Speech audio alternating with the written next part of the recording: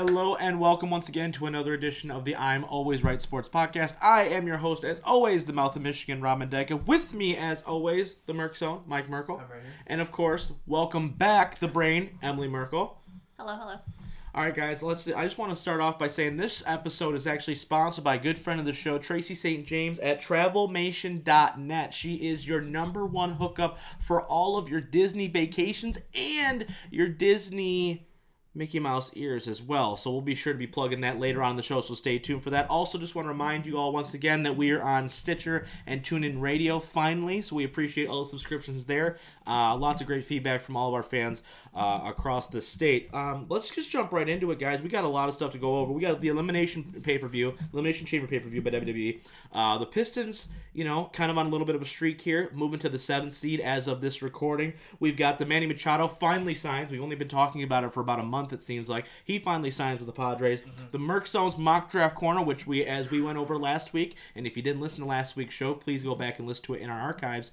We have that going on, and of course, the Colin Kaepernick settlement with the NFL, because how could we not talk about that? And let's all expose the NFL for being buttholes. Okay, we're going to jump right into it, though. First thing we're going to talk about, the Elimination Chamber. Overall, guys, just give me your thoughts on the show itself. I'm going to start with you. What did you think of the show as a whole? What did you think? Anything that was surprising? Just usually these pay-per-views are pretty boring. Not a ton happens, but I feel this show kind of bucked the trend a little bit. So, what do you say? Honestly, I think I remember we were watching videos. We talked about it last, a couple episodes ago. Like, we all were like, this is going to be boring. Right. Like, there wasn't really anything hinted. And I was actually pleasantly surprised. Yeah. Like, full disclosure, Bayley and Sasha won the women's tag title. Right. There was, the Usos won the tag titles over Right. Shane McMahon and The Miz, which I thought was was pretty surprising. Right. A couple other good matches on the card, so I actually thought it was worth a watch. Yeah. Compared to some of the other pay-per-views we watched recently. So. Right. Mike, same question to you, right? What did you think of the card as a whole? Anything shocking that came out of it? I know we were texting back and forth, watching it, some surprises happened. I thought it was a good show overall. Yeah, it was. It definitely died out about halfway through for me. Mm-hmm. Once you hit about the Ronda Rousey stuff, I just kind of was like, I kind of lost interest after a little bit. The first half, absolutely loved. Then hitting the second quarter of the show, I was like, yeah. But then the WWE Championship match kind of kicked it right back into gear. Right. And Daniel Bryan and Kofi Kingston as the final two. Yeah. That stretch of one-on-one that they had was absolutely fantastic. It was some of the best chamber work in recent history, I would say. So, overall, it was good. Give me a grade. What would you give this show just as a whole, like grade-wise? Probably about a B-. B-? Well, honestly, it's not bad. I think, and the only parts that, like, the Ronda Rousey Ruby Riott match, it went 1 minute and 40 seconds. Yeah, it didn't really do anything. Just didn't do much, and then the Baron Corbin Braun Strowman literally walked out while Rousey was still in the ring. Which I thought was hilarious. And they kind of rushed that a little bit, and then that was only like 10 minutes, that was uninteresting. But everything else, I was like very invested into and worked a lot. And congrats on Bayley and Sasha being the first WWE. Yeah, right. That's a very important. It's a very important distinction there. Everybody online was kind of getting mad at them for saying that. I'm like, we get it. They used to have tag titles. But that's the WWF. Yeah, WWF even probably Worldwide Wrestling Federation for you 85-year-olds out there. But I really enjoyed the show. I thought it was a pleasant surprise. The stuff that they did, I liked the women's chamber match. I thought they did a great job there. I thought they made Nia and Tamina look like unstoppable forces, which I think that they should be portrayed as. The Finn Balor winning the Intercontinental Championship, I think we can all agree is kind of overdue.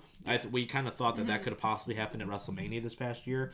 I think him and Lashley, or him and whoever else he's going to go with going into Mania, I think is going to be fantastic. The Usos winning the tag titles, especially after the Uso drama that happened outside of the ring. Kind of we had some thoughts there, but we'll see what happens at Fastlane, obviously. And obviously the WWE title match was fantastic. I really agree. I think, and that kind of leads me to my next point.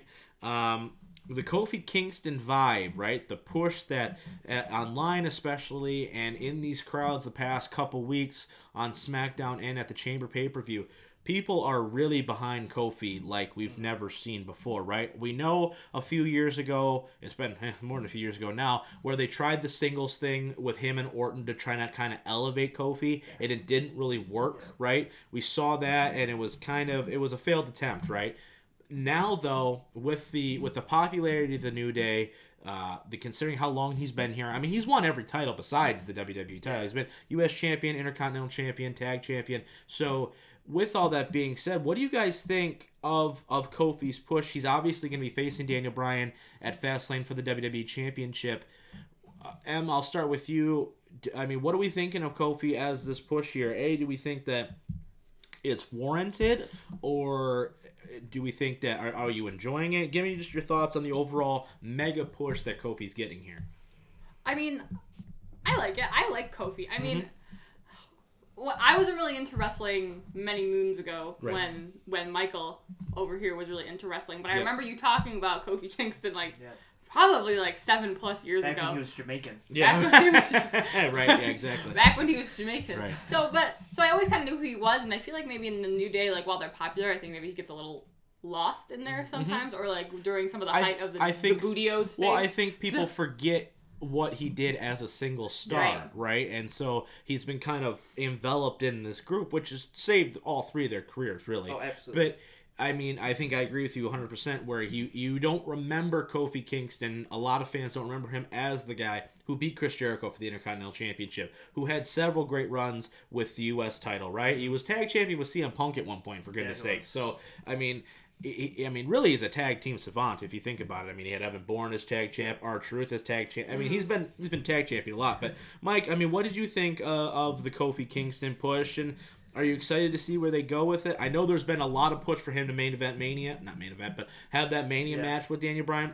I don't know if that's really where they should go, but tell me what you're thinking. Well, actually, and what I think I would have done if I was booking this with his popularity and stuff, actually, I probably would have had him win the Chamber match. That's what I think, too. And the reason I say that is you don't have to, if you want to give him his due, he's been here for, 11 years now? I've been watching since, 2008. I think that's when he debuted around that time area.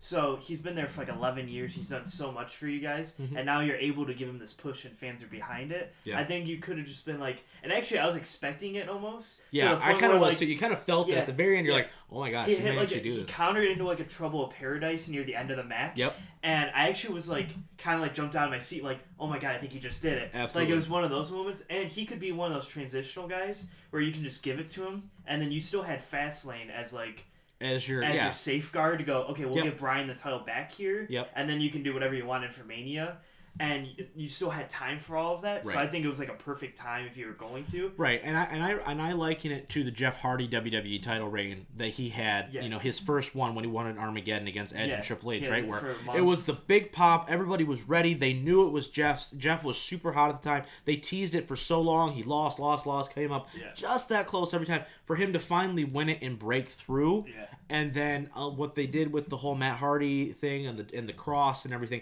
I don't necessarily think that needs to happen, play by play like that happened, but I agree with you, and I think that would have been great for them, especially because Daniel and the way they set it up, he was the first entrant in the Chamber, so he was in the whole match, right? So it made total sense for Kofi to somehow steal one in the Chamber, get his due, get the big reaction like they wanted to, have that celebration, then for them to have the rematch at Fastlane, Bryan beats him for the title, and then they're off and running. They go to Kevin Owens or whoever they're projecting out going with.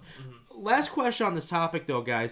Do we think that... Now, obviously, the Rumble is the start, right? They always call it the start of the road to WrestleMania. Definitely is. But the Chamber, though, in years past, has definitely shaped the way they do things going forward, right? Yeah. It really, really kind of sets you on a path towards WrestleMania. Do we think that this show accomplished that? Do we think that we're starting to see... the path kind of clear and kind of to see a WrestleMania card start to shape. Obviously, we know the Universal title match. We know the Raw Women's title match, which Becky's going to be in. We all know this is going to happen. So, but besides that, we didn't have a clear understanding. Are we starting to get pieces there? And did it do its job of getting us excited and ready for Mania in a couple months? Well, I would say yes, but actually I don't think it did a great job of it. Okay. And not even a great job, but I think... it kind of but it kind of hurts the show a little bit that Fastlane's after it. It does, because usually you would suspect that, okay, so say, a Raw guy wins the Rumble like Rollins did. Right. Then you have the SmackDown Chamber match. You might have, a number one contenders Chamber match. Yep. And then you can kind of set up your big championships. You build it for 6 weeks and go. And everything kind of sets up. But now with Fastlane there, you have, 2 weeks until Fastlane from this recording. And now, like, Fastlane's almost going to be the show that, like, you're going to see a lot of interference and you're going to see a lot of this to start setting things up. That's why I'm kind of scared that Fastlane's not going to be that good of a show. And it hurts the build to Mania, too, because now you've got less time to really hammer in these feuds. You really want that last big show before Mania be, like, 6 weeks before. Right. So you have that long build process of, like, building up all this stuff. But now it's going to be about 4 weeks, 3 to 4 weeks. And it hinders that. And it hinders the storytelling, absolutely. Exactly. You know, and you can tell the stuff that they prioritize. Obviously, this Becky Lynch thing, they're going to be going on forever, right? Mm-hmm. But to your point, we don't know what the WWE title match is going to be yet. We don't know the women's tag. We don't know the women's SmackDown title, right? We don't know what the U.S. title is going to be. If anything, Archer hasn't been on TV since he won the damn thing. Yeah. You don't know what the Intercontinental title is going to be with Balor. You don't know the Raw or SmackDown tags really. So and usually after the Elimination Chamber or the second show, you kind of like, okay, this is going to go here. This is going to go here. And same question, right? Do you think that the Chamber really kind of put us on the road, or is there still so many questions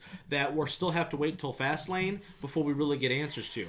I think it was Elimination Chamber, like I said, was a better show than I thought it was going to be. Yeah. But I do kind of agree that maybe it didn't set everything up quite as clear, and I think that might just be because WWE likes to do pay-per-views because they make money off of them, and so of course they have another one booked, so it's almost like if we have everything set up perfectly, Elimination Chamber, then why the heck are we totally watching get that. Fastlane? If they have every match already set up for Mania and Elimination What's the Chamber, point of then Fastlane it's going to be all title retained and stuff. Right, and so I liked the show, Yeah. but I don't think it was like didn't set as clear of a path as maybe we would want it to. How has Fastlane been around for a long time? No. Like 2 or 3 years. So but like that's the thing, though, right? And Yeah. obviously, Fastlane. I do agree with you guys, though, that I think Fastlane is going to be a snooze fest because because so many things happened on this show, so many title changes, so many big moments that I'm like, okay, there's no way you're doing anything in Fastlane. The only titles that could change, I could see, is the U.S. title, maybe. I think the U.S. title could go into that Intercontinental match, the ladder match. I think that would be. I think that would be really cool. Nice. And maybe the SmackDown tags could change. Like if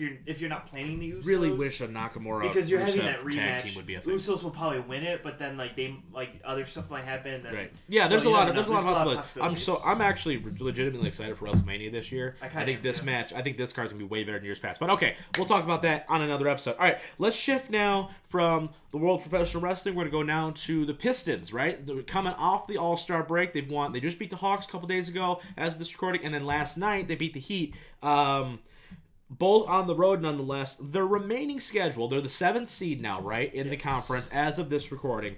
The schedule's not that hard. We all talked about this at the beginning before the show, and it does not look to be that daunting. It doesn't look like they're playing a ton of good teams. I mean, they have those they're sprinkled in, but you're playing the Cavs a bunch. You're playing, the Suns. You play Brooklyn. You play some of these teams that aren't very good. You know what I mean? Well, they have the 9th easiest schedule. There you go. Right, exactly. Now, but they do have to play a lot of these games on the road. I mean, yes. I think I did the math. That's more than half, right? I think 15 road games left. Yeah, 15 out of the 25 that are allowed. Right, that's quite a bit. You know what I mean? At the time. So I mean, will that be a problem, or are you happy that they have to go on the road and win these games to kind of prove that they should be a playoff team? Because in my mind, I think they should be a playoff team, but they haven't always played like it in the past couple of years. So do you think it's a good thing they have to go on the road, even against bad teams, and win in those environments? Well, I think that's important to win on the road, especially when you're looking at the Pistons situation and there's no way you can get home court advantage. Right. Then you have to learn how to win on the road. Absolutely. That's like the biggest point of this is you're going to be the 6, 7, or 8 if you're going to make the playoffs. There's no way you can get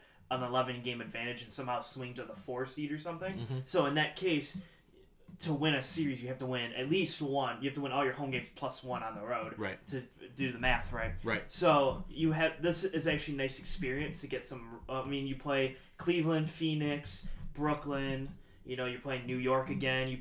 And then you're playing some good teams. You play like OKC. You play the Warriors on the road. So you're playing a nice, diverse. Well, that'll probably be a loss. There might be losses, but it's nice. Like you're gonna play a good team on the road. So then when you have to go in, and we'll talk about it, maybe like Toronto, maybe Indiana or Milwaukee, if those are the 3 teams that you have to choose from to play, and they're all good, right? You have like OKC and the Warriors experience on the road, right? So you kind of know how you can play. Absolutely. Same question, right? Do you think it's good that they have an easier schedule? So obviously, it's setting up for them to make a run into the playoffs. Do you think though that they can do it, and B, is it good that they have to go on the road? And even though these are winnable games, it's a lot tougher to win on the road. Is it good for them? Is it kind of get them ready to go for playoff time?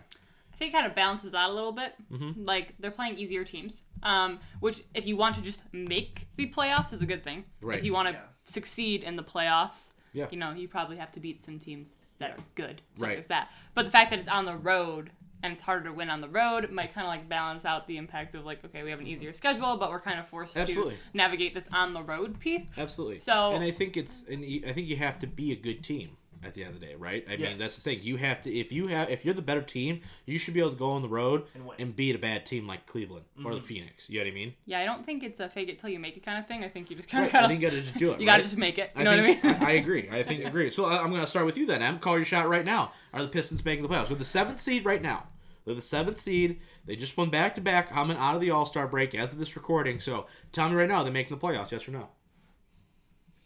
Sure. All right. We'll give them a go. I mean, I watched them play. Ever. I mean, a lot of Detroit sports kind of put me in this, like, maybe. Yeah. Maybe. I think they'll make it. Do I know if they'll make it past the first round of the playoffs? Probably not. I don't think so. But I think they could make it. Yeah, we'll talk about that in a second. Mike, same question, though. Call your shot. Are they making the playoffs?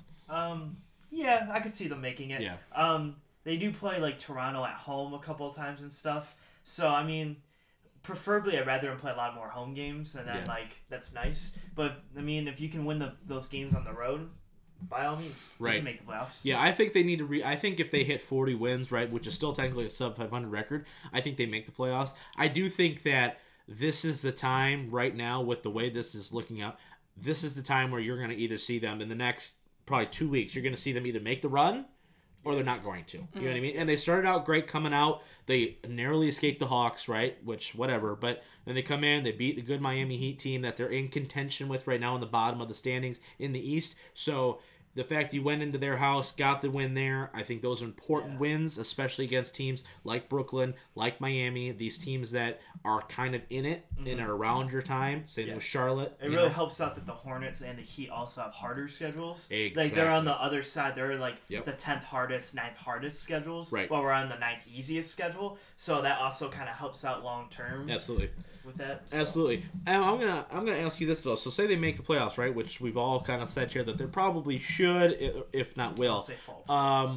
What team on the top of the standings right now will they play? Assuming 8th, 7th, maybe 6th seed if we're feeling frisky. Who do you think they have the best chance against? I mean, you got Toronto, you got Milwaukee, possibly the Pacers, possibly 76ers. There's some teams, even the Celtics, really. Anything really that you're looking at, one team that they think they match up well against? I think probably Toronto. Okay. I mean, I feel like that might be a little bit like the easy answer, but I think Toronto. Really. I mean, they're the number 2 seed in the conference right now, so nothing's easy when it comes to Toronto. But I think it's. I mean, I watched them play the 76ers, and that didn't go very well. Yeah, we were at that game. We were at that game. Yeah. But that was before they got Tobias Harris too, so that's a whole other thing. Oh, but yeah, forgot about that too. Right, and I agree. I think that Toronto. I know we talked about this before the show. Kawhi's there. Kyle Lowry is okay. He's an above-average point guard. I know they just traded for Marc Gasol, but that team, to me, I think we match up well against them. I think our star and Blake, their star and Kawhi. Kawhi's better, but I think that they can kind of neutralize each other's almost as far as efficiency goes and effectiveness. So I think it comes to both teams match up well. You got 2 big guys going at it who both have been Drummond and Gasol. You've got okay point guards. I think the depth is kind of the same on both teams. Mike, I'm going to ask you the same question. Who do you think they match up well against, and who do you think they can maybe pull off an upset against? I think if it's Toronto, it's okay. You can say. No. I would say, and it's a tough situation because the Pacers lose Oladipo. Yeah. And they've been playing quite well without him. However, I do think teams like the Sixers and Celtics are going to start they're only 3 games behind them at most. Ramp up here. Yeah, so they're going to start getting up there, and I think Pacers are going to start falling off a little bit. I mean, they're easily going to still make the playoffs, but they're going to start falling down a little bit. So, like, when you have to look at it, and theoretically the teams are like Milwaukee, Toronto, Philly, and Boston are the 4 teams that you probably are going to face as a 5 through 8. Right. Then at that point, I would look at Toronto being the best team, just because the starting 5s from Milwaukee, Boston, and Sixers are so strong that you'll get in such a deep hole probably early in all those games because of how bad you start games that I don't think that you'll be able to come back from that. Whereas Toronto doesn't start that hot. That usually they finish way better than they start, and so do the Pistons. So if you can keep a competitive game going to the 4th, I could see the Pistons pulling out some games there. Yeah, and honestly, what better guy to go against Toronto than their former coach, right? Who knows that team better, really? You know what I mean? They just promoted an assistant anyway to be their head coach. So I think that's a great thing. I think they could, for whatever reason, I feel like a Milwaukee matchup would just be interesting, if nothing else, just simply based off the fact that I'm like, I don't know why, but I feel like it could be a thing. I don't know why. Like, obviously, the Greek Freak, they just got Mirotic in that trade. They got Middleton. They've got pieces, but at the same time, I look at it and I go, okay, if Drummond can play some semblance of what we think he can play, if Blake gets hot, I don't think they can beat the Bucks in a 7-game series, but I do think that they could win a game or two, especially at home, and maybe steal a couple. At the end of the day, that's all we're looking for. That's how low the bar has become here in Detroit, where we're looking for a playoff win. Just one game in a 7-game series. We'll take that. All right, guys, that's going to be it for part 1 of this episode of the I'm Always Right Sports Podcast. Please stay tuned from a word from our sponsor, and we will be right back. Hey guys, this is the Mouth of Michigan. Just reminding you once again that this episode of the I'm Always Right Sports Podcast is brought to you by Tracy St. James at TravelMation.net. She is your #1 hookup for your dream Disney vacation, as well as she also has an Etsy account, Talk Disney to Me, where you can buy certified badass ears, all in your favorite themes, whether it's a wedding, whether it's a sports team like here for us on the podcast, whether it's for any of your favorite Marvel characters, anything that you want, she can make, and you can find at Talk Disney to Be on Etsy, or hit her up on her email, TracySt. James at TravelMation.net, to book your dream wedding. She's gone there a million times with her family. They are great people to know, and she will get you the perfect dream vacation for you and your family. Now here's part 2 of this week's episode of the I'm Always Right Sports Podcast. All right, welcome back to part 2 of episode 13 of the I'm Always Right Sports Podcast. Let's jump right into it now. Manny Machado finally signs a contract with the San Diego Padres, 10 years, $300 million. The biggest free agent signing, I think, ever. You know what I mean? It's just craziness. It rivals Giancarlo Stanton's contract, but he wasn't a free agent, obviously. But so he gets $300 million. Let's just start off with the obvious. Good move for Manny Machado? Yeah. I mean, you just got paid $300 million. I know. I'm like, hey, I get $30 million a year to play baseball. I mean, I guess I can't really complain too much. I have the same question, right? Is it a good move? Is it a good move for him moving? I mean, he was with the Dodgers, last year. He got traded there. So do you think that this was a smart move to go from a team like that to the San Diego Padres? I mean, you got paid. Depends on if your goal is to get paid or to win World Series. That's my question, right? So. Is you look at it, I don't know if the Padres aren't necessarily ready to win, I don't think yet. That pitching staff is not what it is yet. Yes. You know what I mean? They've got a couple years, really. I think 2021 is probably the soonest that they can really look at that opening window. Yes. But do you think that overall, though, it's a good signing for him to be there? I think, okay, they're trending upwards, and that they're going to be able to win a championship here, or is this strictly a money grab? Well, actually, this is kind of interesting because I think the players that they have right now, it's like a potentially, like, I think this season you could see like maybe like a 500, because last year they were the worst in their division. Right. They had about 60 wins, and it was a very rough go for this team. Right. However, with they have like Ian Kinsler, they have a really good shortstop. Yep. They have like players in place right now, and they also have I looked this up the other day. They have 10 of the top 100 prospects in their system in the minors right now. There you go. That helps. So with that, I think that over the course of this year, next year, maybe the year after, when they start developing, they come up. Mm-hmm.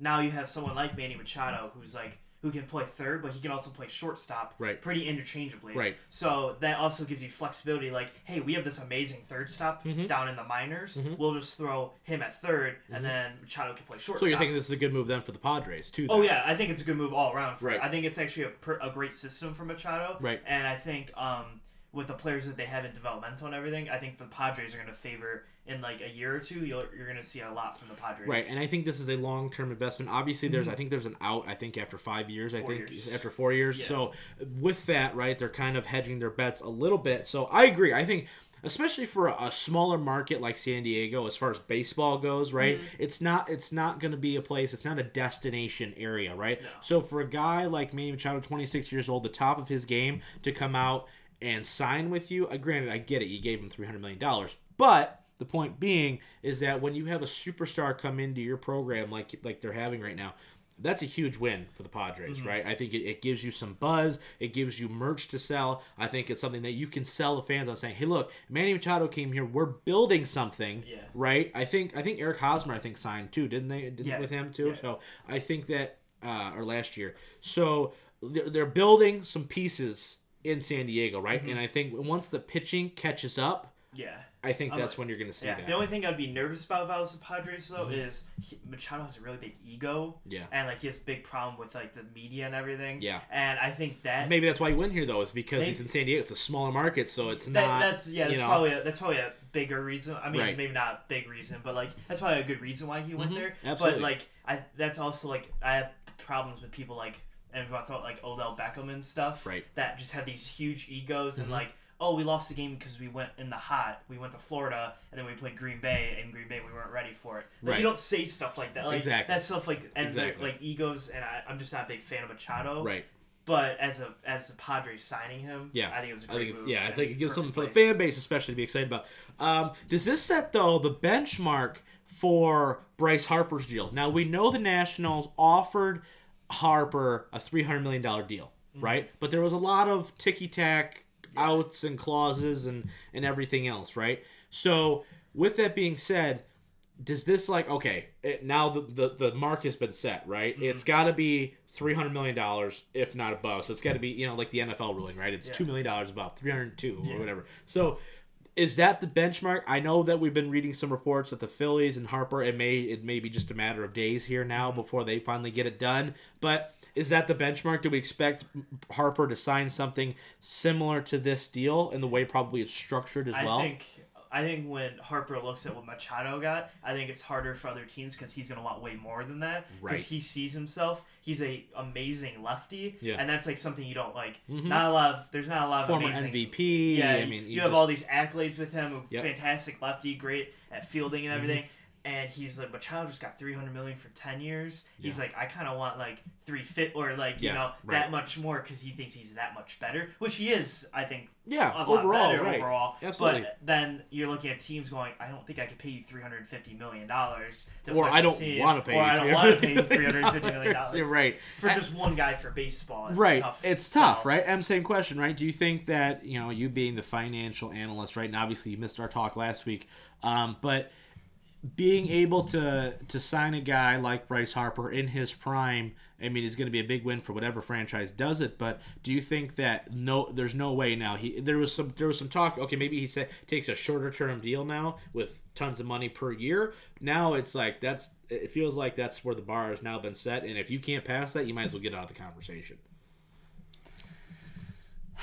Yeah, you run into the issue of market comparisons here now. So I'm assuming there's people who sit around and do analysis on stats, and they have crazy formulas for how much money someone is worth based on XYZ capacity and ability. I'm assuming that Bryce Harper's representation has some kind of idea of what his going rate is. But it seems like the Padres kind of made I don't want to say ballsy, but it's definitely ballsy. You just invested $300 million in a guy. Yeah, they kind of went for it, and so I'm assuming Mr. Harper is looking for the same sort of dedication and maybe a little bit more, because from what I'm hearing on his stat area from Michael, the financial analysis, if you look at it from a financial standpoint, it's A plus B equals C. He does this better. He's better for this. Yeah, so therefore, he should be worth more. Right. Unless there's some sort of bizarre strategy thing that we don't know about. Right. Well, his average dipped a little bit last year, right? I think he hit 280, but he still hit over, 35 home runs. I think he still drove in over 100 runs. So he was still effective at the plate. But I think point being, you don't see a guy at this age with this much talent who's done already so much. It's like if Mike Trout went into free agency, everybody would flip out because he's one of the most gifted baseball players we've ever seen. Bryce is in that same kind of comparison. Right. He's a great athlete. He's a great player. You know what I mean? You've never really seen him have any problems with the media or anything like that. He's just kind of a dude, right? I mean, he's probably a little bit of an airhead just based off looking at him, but that's me just being a jerk. But yeah, it's just that you just kind of feel it. So I think that's where it is. I think 10 years, 350. 375. Yeah, it's gonna be bananas. And if he signs this week, we'll talk about it on next week's show. But it's gonna be stupid how much he signs. I also think though that if a very good playoff caliber team was to give him like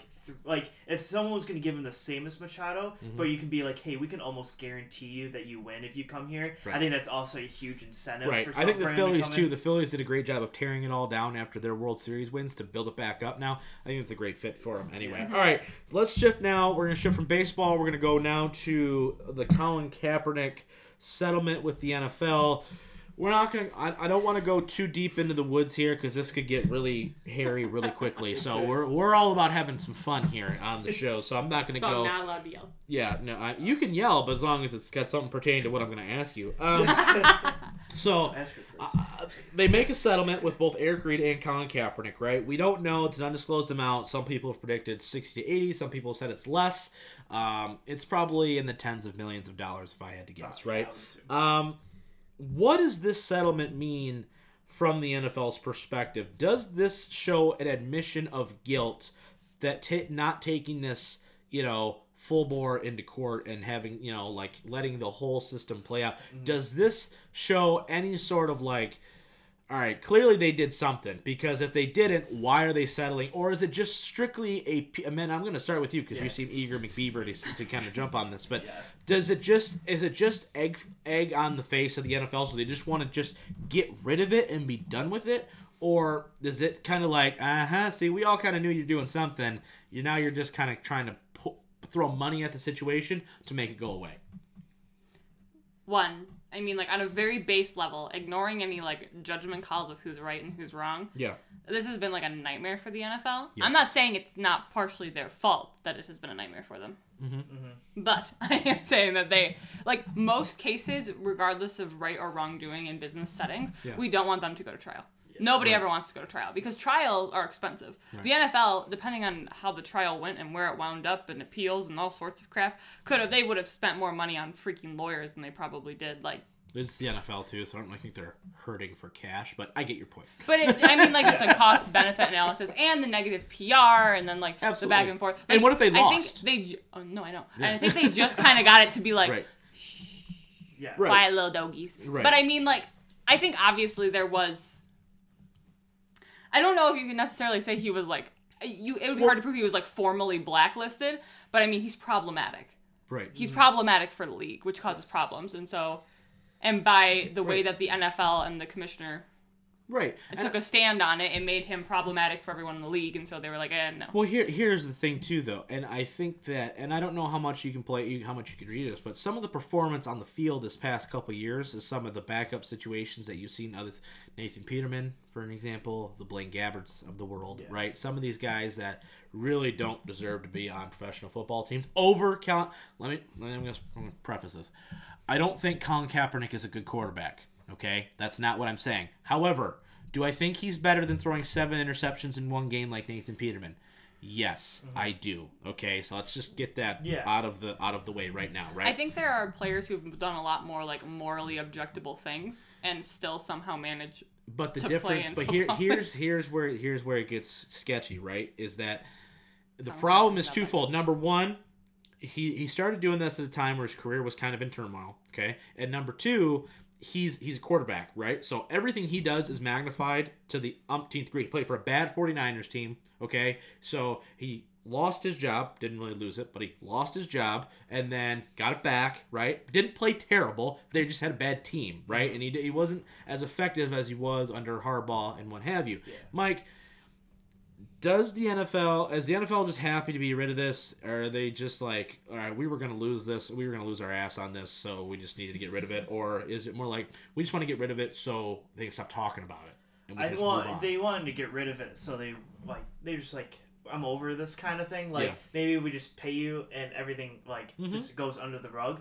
But I'm kind of different than that, I feel like, a little bit. Because I kind of look at it as, one, I don't think any team wanted that spotlight of that situation on their team. Right. Which is one of the reasons why. But I think over time, he's like, hey, I won't do this anymore. Right. So, like, sign me. Right. Whatever. If he's, like, he was saying stuff like that. Right. But then I think you look at it and goes, well, you haven't played in 2 years. So how are you going to perform? Right. I think that's the biggest issue, is he was kind of like, he went to the Super Bowl, and then he started going on a little decline right after the Super Bowl. The team was getting bad and stuff, and he was a backup for a little bit there. And then when he leaves the team, it's been like 2 years since he's played football. So now you're looking at like, well, can you still throw a football well? Right. It's the real problem. And then I think there's a portion of teams out there that weren't like, hey, we don't want to sign you because you're taking a knee and you're standing up against this. Yeah. It's more of, we don't know if you can play. And I guarantee you that there is definitely a thought of that, right? Where and I agree, but I do think that at the end of the day, he could definitely be an asset to a team, right? Like you know what I mean? If RG3 can get back on a team, Colin Kaepernick can get back on a team. Obviously, it's different situations because of the turmoil, right? But like, shoot, even Tim Tebow got 3 chances, right? And he was doing, and he couldn't play, just flat out couldn't play at all. You know what I mean? Like, so. But he doesn't criticize America.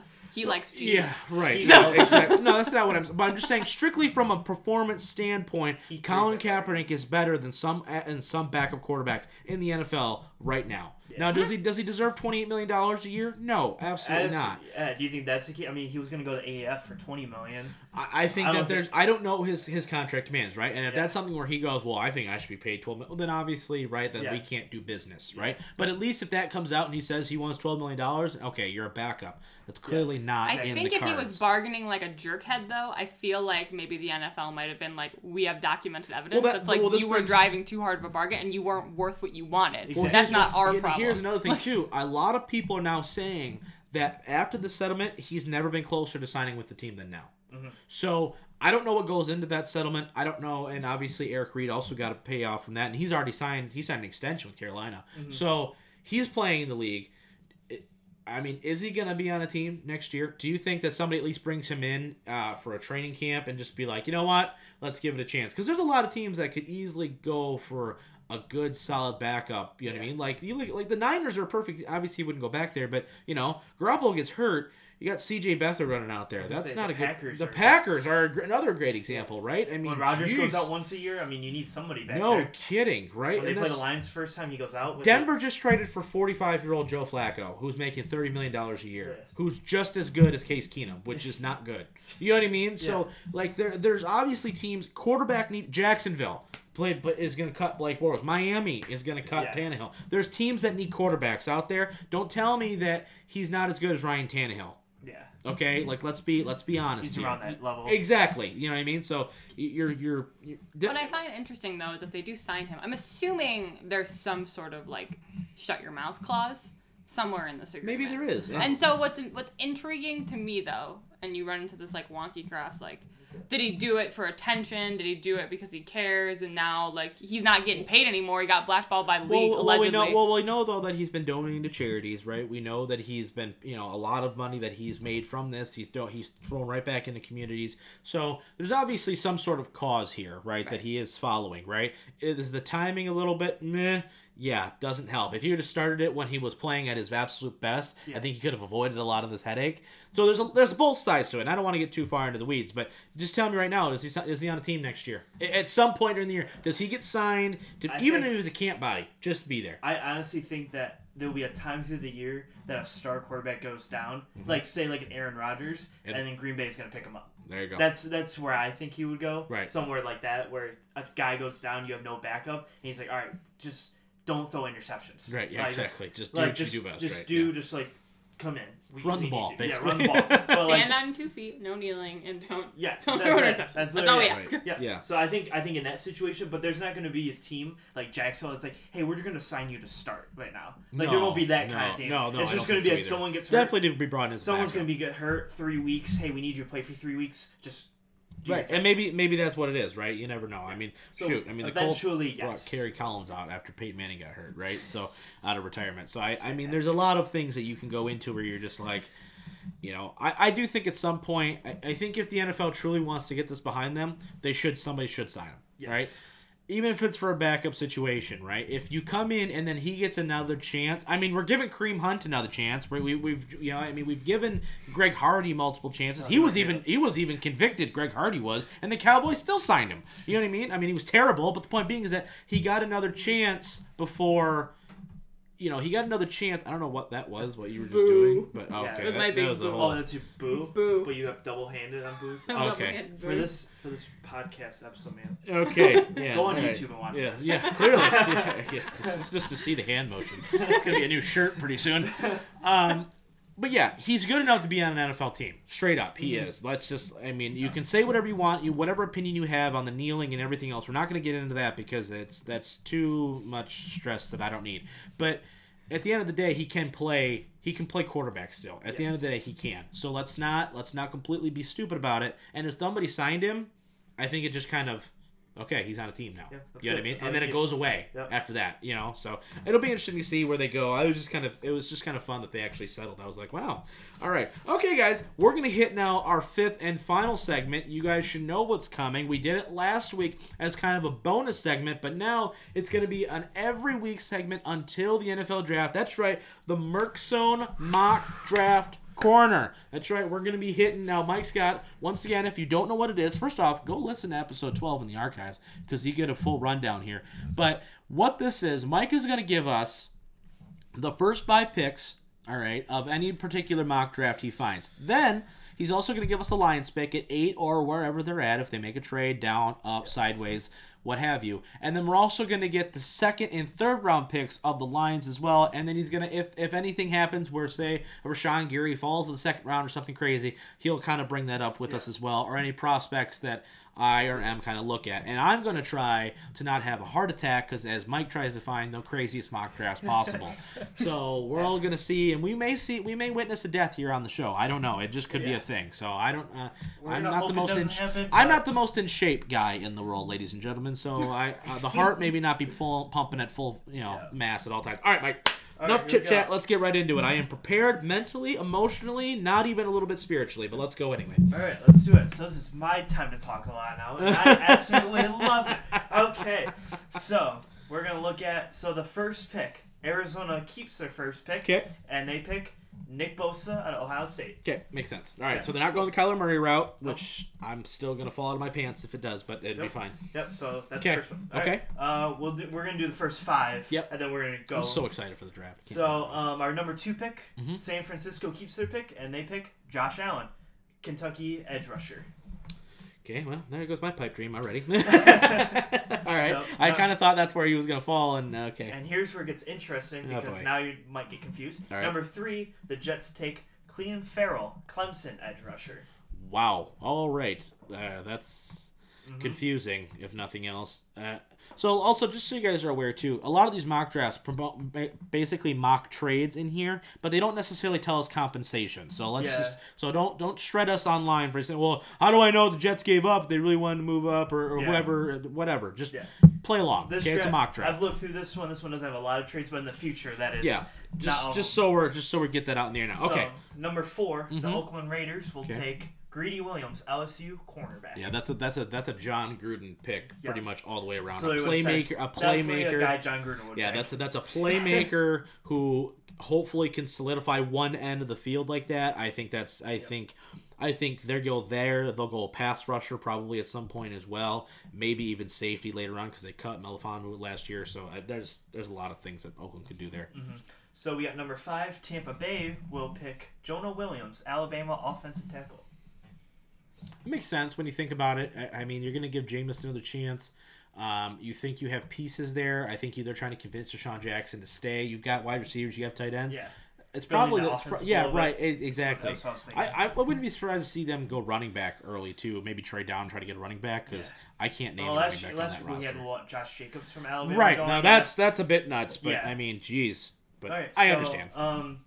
like predicted, New York will pick Dwayne Haskins. The Giants. Okay. They'll pick Dwayne Haskins. Yep. And number 7, Quinnen Williams goes to Jacksonville. Alabama defensive tackle. Okay. Wow, he kind of fell a little bit from last week, but okay. He was like 3 I kind of see that. Week. Yep. All right, so now we're at the Lions. So those 7 were the Jacksonville first 7. taking another defensive player though. That's crazy, but okay. So now the Lions are picking, and we know who the first 7 are taking. Yep. So now we are going to pick number 8, and we are picking Deontay Thompson, Alabama safety. Okay. How do you feel? I don't hate it. Here's what this means. This pick means though. Number 1, you're getting the number 1 safety off the board, right? Pretty much consensus, right? Yeah. Isn't he hurt though? Didn't he? Doesn't he have that? Doesn't he have the Achilles or the Liz Frank or something injury or something like that? I thought. It doesn't say. It doesn't say on here that regardless, he's hurt, right? So either way, point being is that he's probably the number 1 safety on the board. Mm-hmm. He probably becomes an immediate starter. That also means they probably swung and missed in free agency. Yeah, on the safety market. You know what I mean? Yeah. You have Tracy Walker who's going to start now. You've got Quandre, but they run a lot of 3 safety sets with a safety coming down and covering. Yeah. So I don't hate this pick. It just the medical part about if you look at it like today, not like predicting what we're going to do in free agency, I actually wouldn't mind this pick. Right. But then you're going to assume like if somehow you get like someone like Landon Collins or something, this totally changes. We don't go near a safety. Obviously, you're not as big into the mock draft stuff as we are, clearly, but. Just looking at the depth of their roster, what do you think? What do you think of that pick? If nothing else, positionally, right? Do you think that that's a need? It's defensively, so not necessarily a shock. But what do you think of Deontay Thompson? We saw him playing in the college football playoff and all that good stuff. Man. I mean, we are on a podcast, so I know. Give me some sort of noise. I'm a YouTube gal myself. Yeah, I'm a communicator. visual communicator. I felt all that visualness. Yeah, exactly. I think it's a good pick. I don't think that I'm like.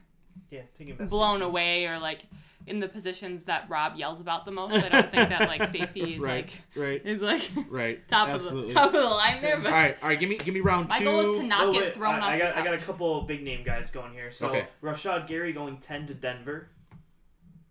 Okay, I guess they're not going quarterback then. I got Montez Sweat going to the Green Bay Packers at 12. That's been a common thing now. We've already two segments in. We've already seen that twice happen. I wouldn't be shocked by that, but I also think though they need help in a lot of places, even offensively. I think, but it could be. And I also have Kyler Murray going 13th to the Miami Dolphins. Okay, wow, he falls a little bit there, but okay, that makes sense. All right, I'm with you on that. So I got 18 Minnesota. If you want to go to the NFC North teams, they pick Christian Wilkins. Mm-hmm. Going through here, anything big? Who's Chicago take? Chicago doesn't have their pick. Oh gosh, I did it again. I did the last week Raiders, who have their pick, Yeah. would pick Mack Wilson, inside linebacker from Alabama. There it is. All right, give me round two for the Lions. Round two's coming up, and let's see. So we have Josh Jacobs going to Oakland in the early second round. Okay. Alabama running back. Where do we even? Must be the Denver. Listen to this. Denver picks Drew Lock in the second round, quarterback out of Missouri. Wow. That would be interesting. Yeah, that would be. So we have the 43rd pick in the second round. Yep. And we are going to pick Marquise Brown, Oklahoma wide receiver. Okay, Marquise Brown's the one who's hurt. I think he just got hurt. That's the one. I flipped. I don't know why I flipped those. But he's the Oklahoma guy who was hurt. Yes. In the Final Four game. Yeah, that's the. Can we not pick people? That's my only thing. Right, is I don't like taking guys that just got hurt out of pre-draft process. However, if he at shows that up spot, at that spot. Oh, he's not. He's already said he's not. Oh, he's yeah, not. So right. he's gonna be. He'd probably be ready for camp though. But point being. They think that he'd probably run low 4.3s anyway. He's a speedster. He fits a need. He fits a great need there. Mm-hmm. Once again, what this draft is showing me is that they swung and missed on several big areas of need, which means probably unless the third round tells me they went and got a tight end, they probably went and got a pass rusher in free agency, and they probably went and got corner, depending on what you're telling me in the third round. So that's what they're telling me about free agency with this draft. I don't hate it, but man, taking guys with injuries, we've done it before. Hasn't always worked out. Java Best, Abdullah, those are the two that just come to mind, at least from a running back position, a position of need. But, all right, give me the third round pick, close it out. As a Michigan guy, Devin Bush goes to Philadelphia at 57, inside linebacker. Great pick for them. So that would be there. And we're going to head to the third round where, let's see. Let's see. I like that pick. Riley Ridley, Georgia wide receiver, goes to San Francisco. Okay, yeah, good for them. Also, that tight end, TJ. Yeah. He goes to Green Bay right after us. Really? Yep. Okay, yep. That must mean they went and upgraded the tight end position. That's the only thing I can think of, because there's no way they can ignore the tight end position for this long, unless you tell me right now they take one in the third round. They don't so that means they hit on their free agency mark with the tight end position then. So this is an interesting one. I had not seen this one yet. Oh, God. So pick number 88, third round, we pick a corner out of Temple. Okay. Rock Ya-Sin. 6'2", 190 pounds. Okay, so it's a bigger body corner. Okay, yeah. That's more of a depth pick then. That's what that is at that point. Yep. I think because you're in the later part of the third round, I don't necessarily hate that pick. Mm-hmm. Yeah, that's okay though. Yeah. I mean, I'm honestly, that draft though is okay. That's definitely okay with me. I'm okay. I didn't have a heart attack, guys. No, hey, I'm feeling okay right now. Survived through this. Oh man, another week. Yes. All right, guys. It's Rob. We need to get Rob I Heart Free Agency. I do love free agency. I can't wait for Free Agent Frenzy. That's going to be a whole great episode. I can't get his attention for more than 5 seconds during free agency. All right, guys. That's going to be it for this episode of the I Am Always Right Sports Podcast. For the Merc Zone, for the brain, I am the mouth of Michigan, Ramadika, and we will see you guys, as always, next time.